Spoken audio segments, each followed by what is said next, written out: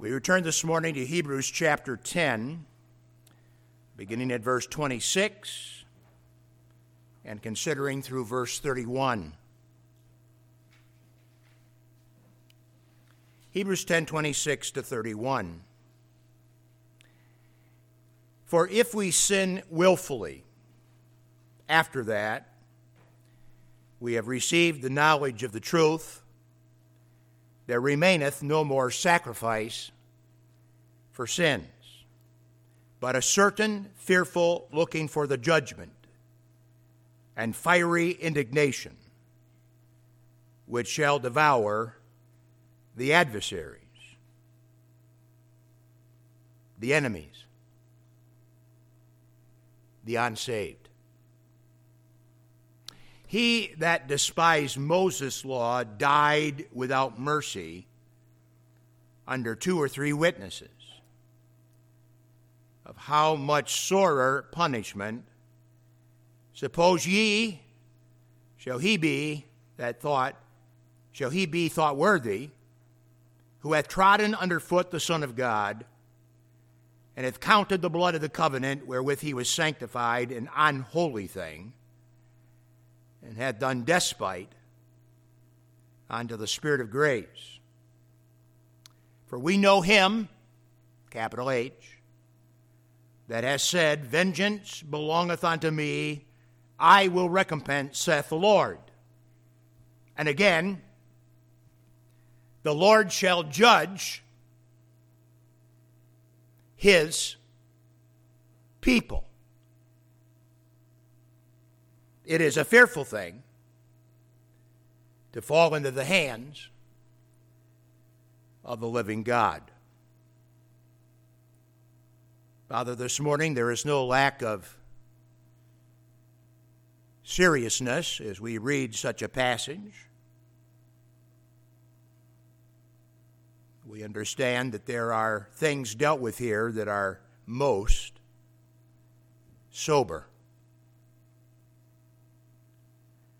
And yet we also see, beautifully represented in the text, how that you as God do not let go.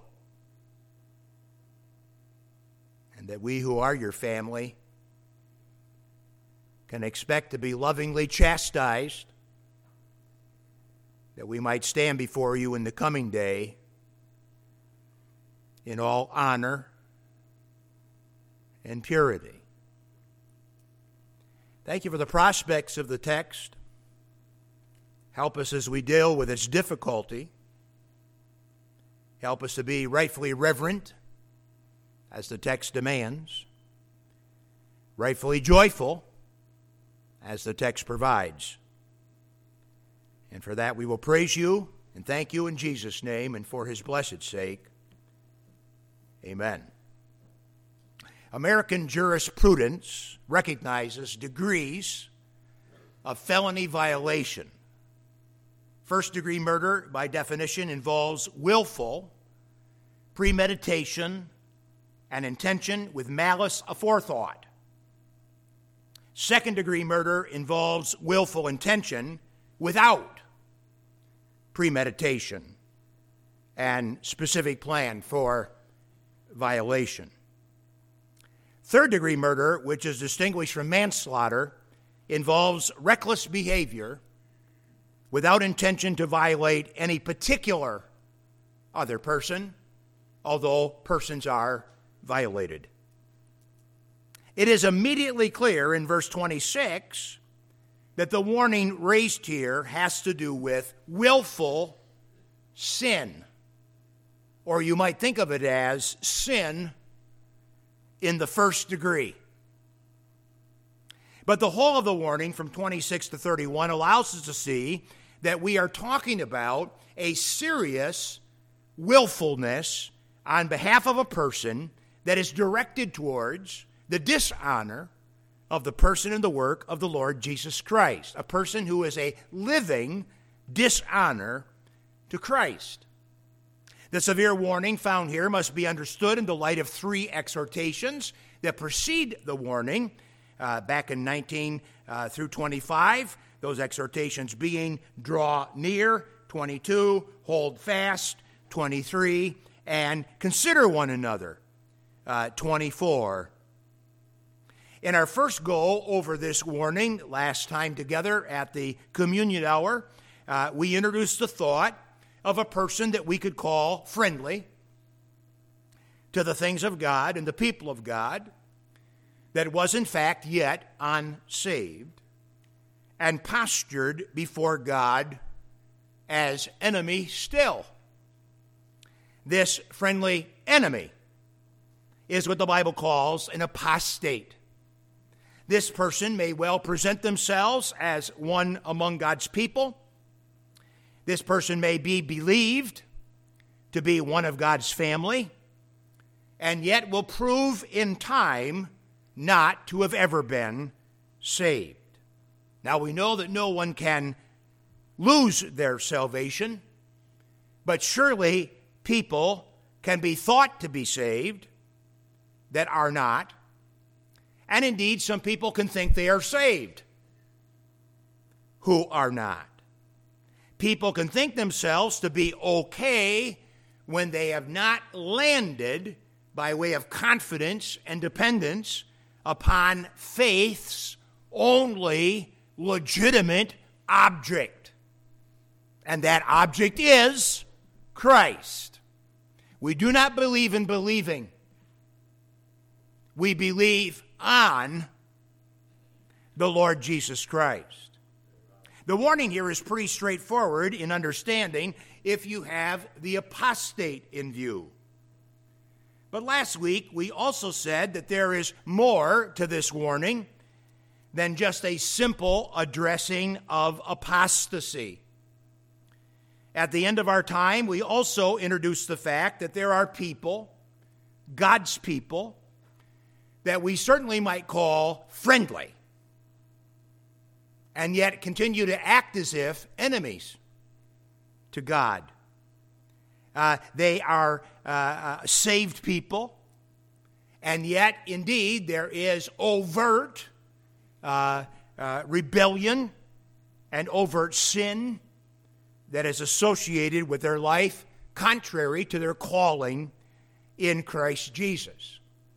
I think the best terms to use to describe these two different categories of people are friendly adversaries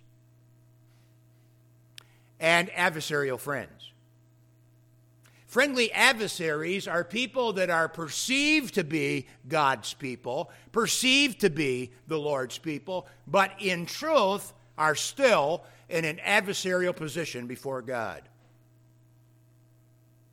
The second group of people are friends of God in the sense that they have embraced Christ, and yet they currently have postured themselves in an adversarial position. They are not friendly adversaries. They are indeed adversarial friends. And it is the adversarial friend that we are going to particularly think upon now for the remainder of this particular hour, because these are they that live contrary to the pattern of Christ for an extended period of time on earth. And as we saw briefly last week, the key statement of this warning, that actually is a quote from Deuteronomy chapter 32 at verse 30, has to do with God being the one who reserves for himself vengeance on all unrighteousness. This truth is immediately brought to bear upon the fact that, quote, the Lord shall judge, and I would be relieved and would more happily preach to you in this hour if it said, the Lord will judge the unbeliever. But in fact, as we made point of emphasis last week at verse 30, the text says, the Lord shall judge. Next two words. The next two words are? I didn't hear you. I still didn't hear you. His people. That's me. That's you. Verse 31 says, it is a fearful thing to fall into the hands of the living God that judges all on righteousness. Now, is that speaking only about the apostate? No, absolutely not. This is likewise speaking about the judgment of God concerning his wayward people. God judges all on righteousness. Both the unbeliever and the believer are subject to him with whom we have to do. And I might add the word business. Every one of us are subject to God with whom we have to do business. Spiritual business. In this passage, that classic contrast continues between Moses and the law and Jesus as our Lord in order to underscore the superiority of the Lord in all things. In this case, the punishment of sin under the Lord is greater than punishment under the law. Now that thought, as a basic thought, is not too hard to grasp. After all, the punishment of sin under the law fell upon animal heads. And the punishment of sin under the Lord fell on the Lord. So you can see the difference just in the aspect of the sacrifice that was made. But because of this argument based upon the punishment of the Lord over the law, you have a particular point of emphasis that punishment under the law was enacted by the hands of men. And the point of the passage is that punishment under the law is enacted by the Lord himself. And so you have in verse 27, but a certain fearful looking for of judgment and fiery indignation, which shall devour the adversaries. Who is devoured by the judgment of God? Answer, the enemy, the adversary, the unsaved, not the believer. Nonetheless, the passage says God does judge his people.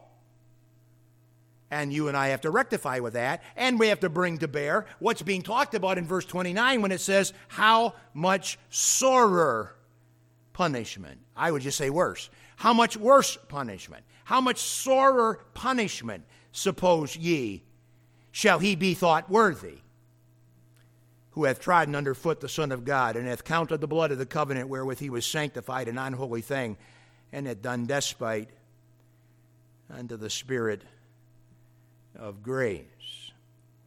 With the sobering nature of the text refreshing our minds, we want to get to work to better grasp this warning of worse judgment than the judgment that was under the law. This morning we want to begin with what the Scripture calls presumptuous sin. Presumptuous sin. And for that topic, the most familiar text to the most of us, where the term presumptuous sin is found, would be Psalm 19. So let's turn together to the 19th Psalm, Psalm 19. After declaring that the physical creation reveals the glory and the handiwork of God, 19:1 through 6, you then have, beginning at verse 7, that marvelous sevenfold description of the written law of God in all of its perfections. The law of the Lord is perfect, converting the soul. The testimony of the Lord is sure, making wise the simple. The statutes of the Lord are right, rejoicing the heart. Note this one. The commandment of the Lord is pure, giving you eyes to see, enlightening the eyes. I think we talked about that in the last hour. Fear of the Lord is clean, enduring forever. The judgments of the Lord are true and righteous altogether. more to be desired are they than gold, yea, than much fine gold, sweeter also than honey and the honeycomb. Moreover, by them is thy servant warned, and in the keeping of them there is great reward. That sevenfold description of the Word of God follows the general revelation of creation. Something of God can be known in creation. Something more of God can be known in revelation. Something of God can be known in the creation. Something more of God can be known in the revelation. And then you have, towards the end of Psalm 19, David's prayer. And he prays for two things. The one thing he prays for is easy to quote and easy to pray. It's right at the very end. Let the words of my mouth and the meditation of my heart be acceptable in thy sight, O Lord, my strength and my Redeemer. Boy, there's a beautiful prayer. You could pray that every day. But before David prayed that, he had something else to say, of which we take note right now. Verse 12, who can understand his errors? Cleanse thou me from secret faults. Sins I hide, sins unknown, and in some case even by the sinner. Verse 13, keep back thy servant also from presumptuous sins or willful sins. Let them not have dominion over me. Then shall I be upright, and I shall be innocent from the great transgression. Now, my point is simply the fact that the most familiar reference to willful sin or presumptuous sin in our Bible is found right there in David's expression of Psalm 19. This prayer, keep back thy servant also from presumptuous sin. What's David specifically praying about? He is praying about willful sin, or if you will, sin in the first degree. First degree sin.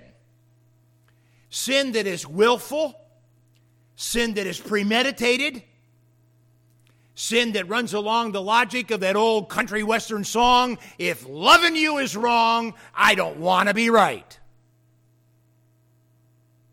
Willful, presumptuous, high-handed sin. One of the things that is most clear in the study of the book of Leviticus is that there is no Old Testament sacrifice assigned for willful sin. There is no bull, no goat, no lamb whose blood can be shed under the law to atone for premeditated sin in the first degree. Such sin was to be dealt with in Israel as a nation with capital punishment at the hands of the congregation. Presumptuous sin was just not one particular really bad sin.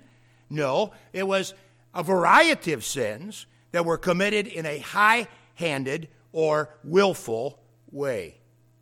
Now, let me give you a little more instruction from the Old Testament concerning this before we return our attention to the New Testament text in Hebrews 10. Let's go a little farther back into the Torah, Deuteronomy chapter 17. Deuteronomy chapter 17 is where we read a clear statement relative to this subject of presumptuous sin. Deuteronomy 17, and I'll pick up reading at verse 12. And the man that will do presumptuously and will not hearken unto the priest that standeth to minister there before the Lord thy God, or unto the judge, even that man shall die, and thou shalt put away the evil from Israel. and all the people shall hear and fear and do no more presumptuously or willfully. And so in that particular text, you have a clear indication of presumptuous sin as associated under the law with capital punishment at the hands of the congregation. And that's one of the things that's going to be brought to bear back in Hebrews chapter 10, where that the writer is going to say, under Moses, punishment was enacted under the hands of men at the law of God, but carried forward, as it were, by men. Now, even before this declaration in Deuteronomy 17 is the declaration and really the history account of the national presumptuous sin of the whole nation of Israel prior to the giving of the law after Kadesh Barnea, before entering into the land of promise. Flip back just a few more pages to Deuteronomy chapter 1 and look at 43 to 45. Deuteronomy 1, 43 to 45. So I spake unto you, and ye, nation of Israel, would not hear, but rebelled against the commandment of the Lord, and went presumptuously up into the hill. And the Amorites, which dwelt in that mountain, came out against you and chased you, as bees do, and destroyed you in Seir, even unto Hormah. And ye returned and wept before the Lord, but the Lord would not hearken to your voice, nor give ear unto you. In that account, Israel is acting in mass against the commandment of the Lord presumptuously, willfully. And as a result of that, it's disaster for them as a nation. So you have presumptuous sin that is associated with the nation of Israel in the whole. Probably the most familiar account of presumptuous sin, we're not going to turn there for the sake of time, but the most presumptuous sense of sin, of which we are all relatively familiar, is the account of 2 Samuel chapter 11, 3 to 15, which records the presumptuous sin of King David. David knew better when he gazed upon the naked Bathsheba. David knew better when he called for Uriah to come to the place of his home after he found out that Bathsheba was pregnant with child. The record of presumptuous sin in King David and that whole scene of immorality and that whole reality of David's contriving to cover up his sin and ultimately the result of Uriah's murder at the hands of the commander Joab as the troops pulled away and let him take the sword for David's sin. All of that, of course, is told in the historical record of the Scripture. But I'd like us to stay in the Psalms by way of emphasis for just a couple of moments. Psalm 51 is where I'd like to go next, and look with this at this idea of that particular sin, that presumptuous sin in the life of David, as he ultimately comes to deal with it before God in that moment of time after the sin had long been committed and long been lived without a sense of repentance. That unrepentant David under the law should have been put to death. Let me say it again. That unrepentant David under the law should have been put to death. He wasn't. People didn't have the guts to do right. But nonetheless, David expresses the aspect of his right-hearted concern as it relates to the matter in this 51st chapter of Psalm. And in verse 4, David says, "Against thee thee only have I sinned and done this evil in thy sight, that thou mightest be justified. Lord, I'm saying that this sin is against you. And I'm saying that because you must declare that you are righteous. Because you are righteous. When thou speakest, whatever you say is righteous. And be clear when you judges. Let me add a word. Me. David said to God, Father, against thee and thee only have I sinned and done this evil in thy sight, that thou mightest be justified when you speak. Everything you say is perfect and true and right. And everything you judge is perfect and true and right. And you must be clear in judgment concerning me. Now, we've often dealt with it, but I just say again, for the sake of our understanding, didn't David sin against Bathsheba? Yep. Didn't he sin against Bathsheba's husband Uriah? Yep. Didn't David sin against his military commander Joab? Yep. Didn't David sin against the whole congregation of Israel? Yep. You can classify David's sin in a number of different categories, in a number of different ways. And yet David is saying here, I recognize, God, my sin is against you. My rebellion of heart is against you. And whatever you say about it is right. And whatever you judge me concerning it, it's right. Because you are right, O God. For the sake of time, jump down to verse 14. Deliver me from blood guiltiness. What's that? Murder. Deliver me from first degree murder. David was a murderer of the first degree. Premeditated, willful taking of a man's life.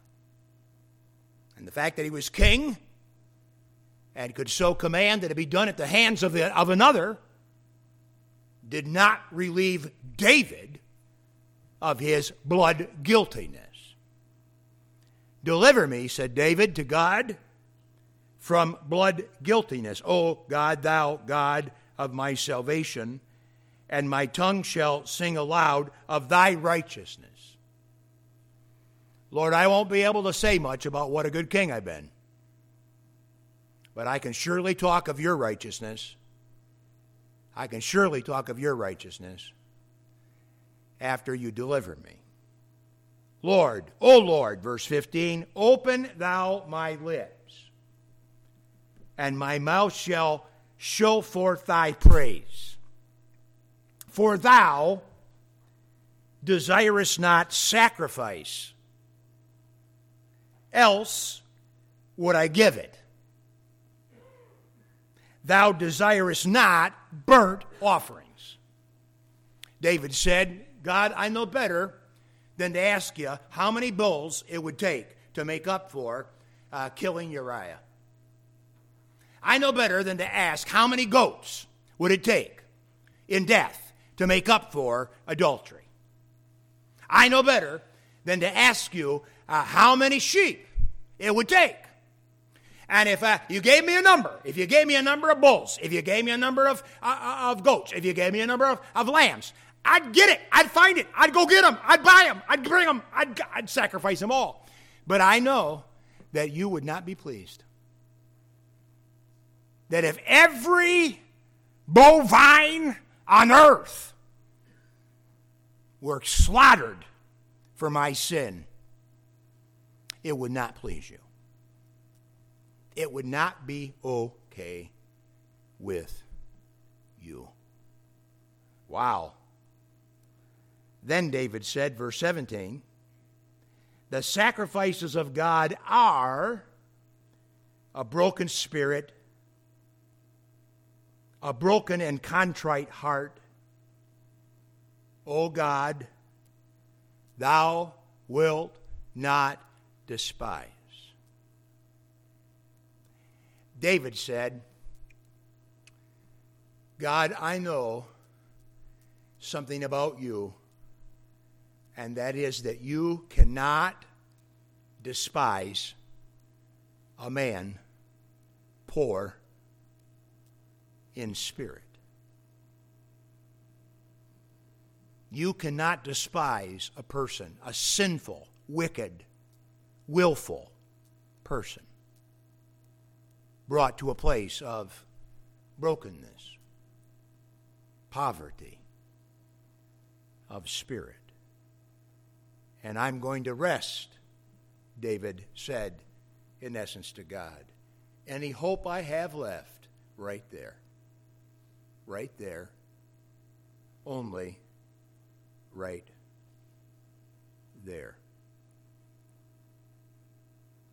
Our New Testament text deals with the possibility of willful and high-handed sin being committed by a saved person as well as an unsaved person. And in fact, this is written to Jewish people who are, in the text, referred to as clearly saved. Let's get back there. Hebrews 10:26. For if we willfully sin, if we sin willfully, after that, we have received the knowledge of the truth, there remaineth no more sacrifice for sins. It's not about more bulls or more goats or more lambs or some other animal or some other sacrifice. But here's what's awaiting, a certain fearful looking for of judgment and fiery indignation, which shall, as a matter of fact, devour all the unsaved, devour all the adversaries. It is indeed the judgment of God, the fiery indignation of the Almighty that destroys the unsaved. He that despised Moses' law died without mercy under 2 or 3 witnesses. If 2 or 3 witnesses came against a person who had committed willful sin, that person would be dealt with in the congregation of Israel with physical death at the hands of the congregation. Verse 29, of how much worse or sorer punishment, suppose ye, shall he be thought worthy, who hath trodden under foot the Son of God, and hath counted the blood of the covenant wherewith he was sanctified an unholy thing, and hath done despite unto the Spirit of grace. So now we come to the uniqueness of that New Testament willful violator. And in verse 29, there are 3 descriptive phrases that identify the violation here. Number 1, trodden under foot the Son of God. We read a very familiar and very similar thought in the Beatitudes section this morning concerning salt that has lost its savor, that is trodden under the foot of men. Likewise, the seed that fell on stony ground on the walkway was trodden under the foot of men. And indeed, the same concept, same wording is used to speak of somebody that loses their jewelry in the pig yard. You lost your pearls off your ears and your necklace as you were slapping the pigs, and the pigs now have trampled underfoot your jewelry. You can't find it. It's all gucked up in the mud. And so that same idea of trodden underfoot is used in a number of different ways in the New Testament. Here, neglect and disregard for the honor of Christ constitutes a metaphoric trampling. A metaphoric trampling, walking as it were on the honor of Christ by nature of the dishonor way in which a person lives. The second phrase is counted the blood of the covenant an unholy thing. We're talking about a saved person. For this saved person is described as sanctified. See it? That's what it says. And hath counted the blood of the covenant wherewith he was, past tense, sanctified. The word unholy brings into focus the contrast between the things under the law called tameh, unclean, and tahor, clean. The Hebrew word tameh means contaminated, diseased, impure, defiled. And this is talking about an individual in a New Testament sense that has become contaminated, diseased, impure, and defiled. This person describes, or as described, counts the blood of Christ in some way as being defiled, or inadequate, or insufficient. Their view of the death of Christ, their view of the blood of Christ, is that somehow it is not gloriously complete. And the ways in which that could be a problem are too many to state. The Greek word here is koinon, which is otherwise translated common. In Acts 10, when Peter is being led to share the gospel with Cornelius by way of a dream, a vision, a revelatory vision, he sees a picnic basket coming down out of heaven with food on it that he never ate before. And God says to Peter, "Rise and eat."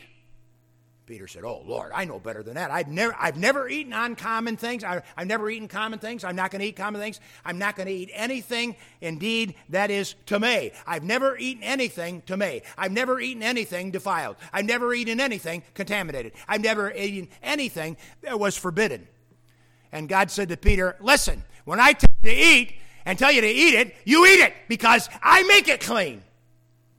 And so then Peter wakes up from his dream and is led to Cornelius to share the gospel with a Gentile dog, like me.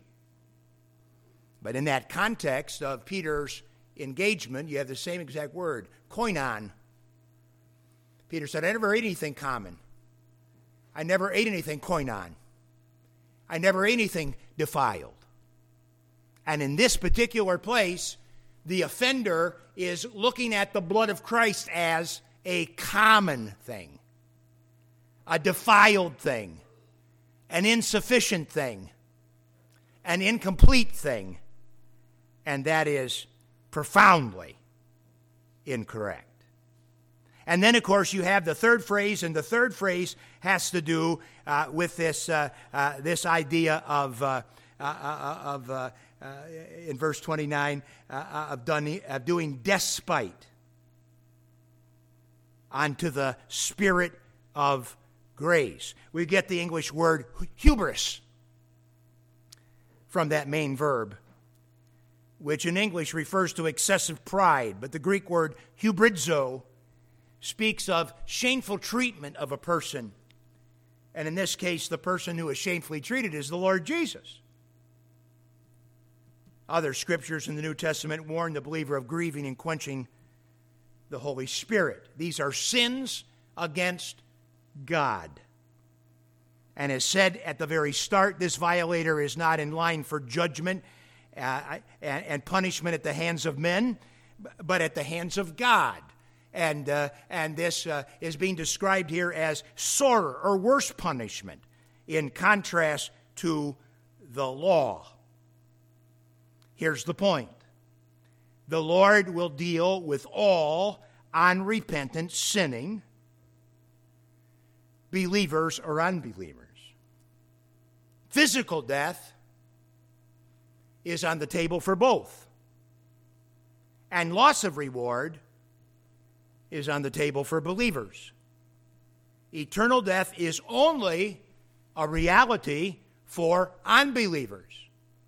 Verse 27, the judgment and fiery indignation of God in the whole devours the adversary, the enemy, the unsaved. But that does not take away the truth that the Lord, verse 30, will judge his people. And we're told that it is a fearful thing to fall into the hands of the living God. The holy anger of God over all sin must be fully satisfied. And it either is satisfied in Christ or it's satisfied by the violator.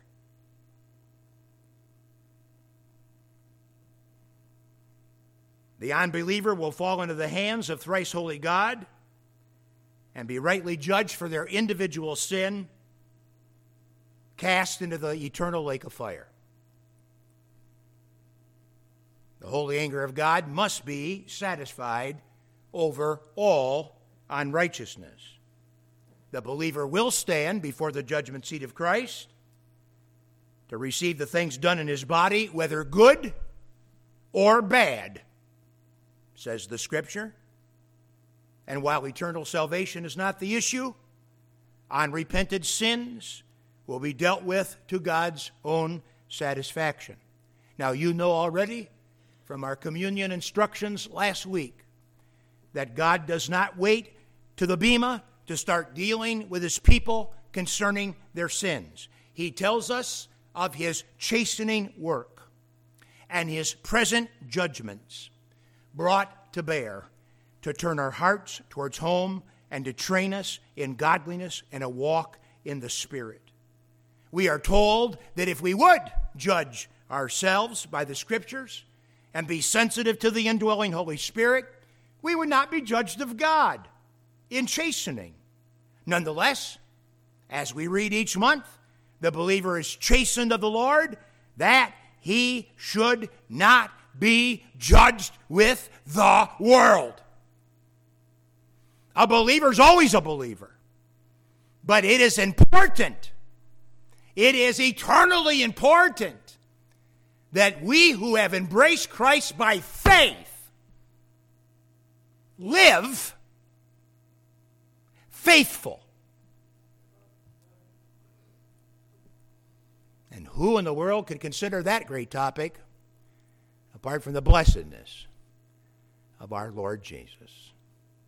Father, thank you that the righteousness that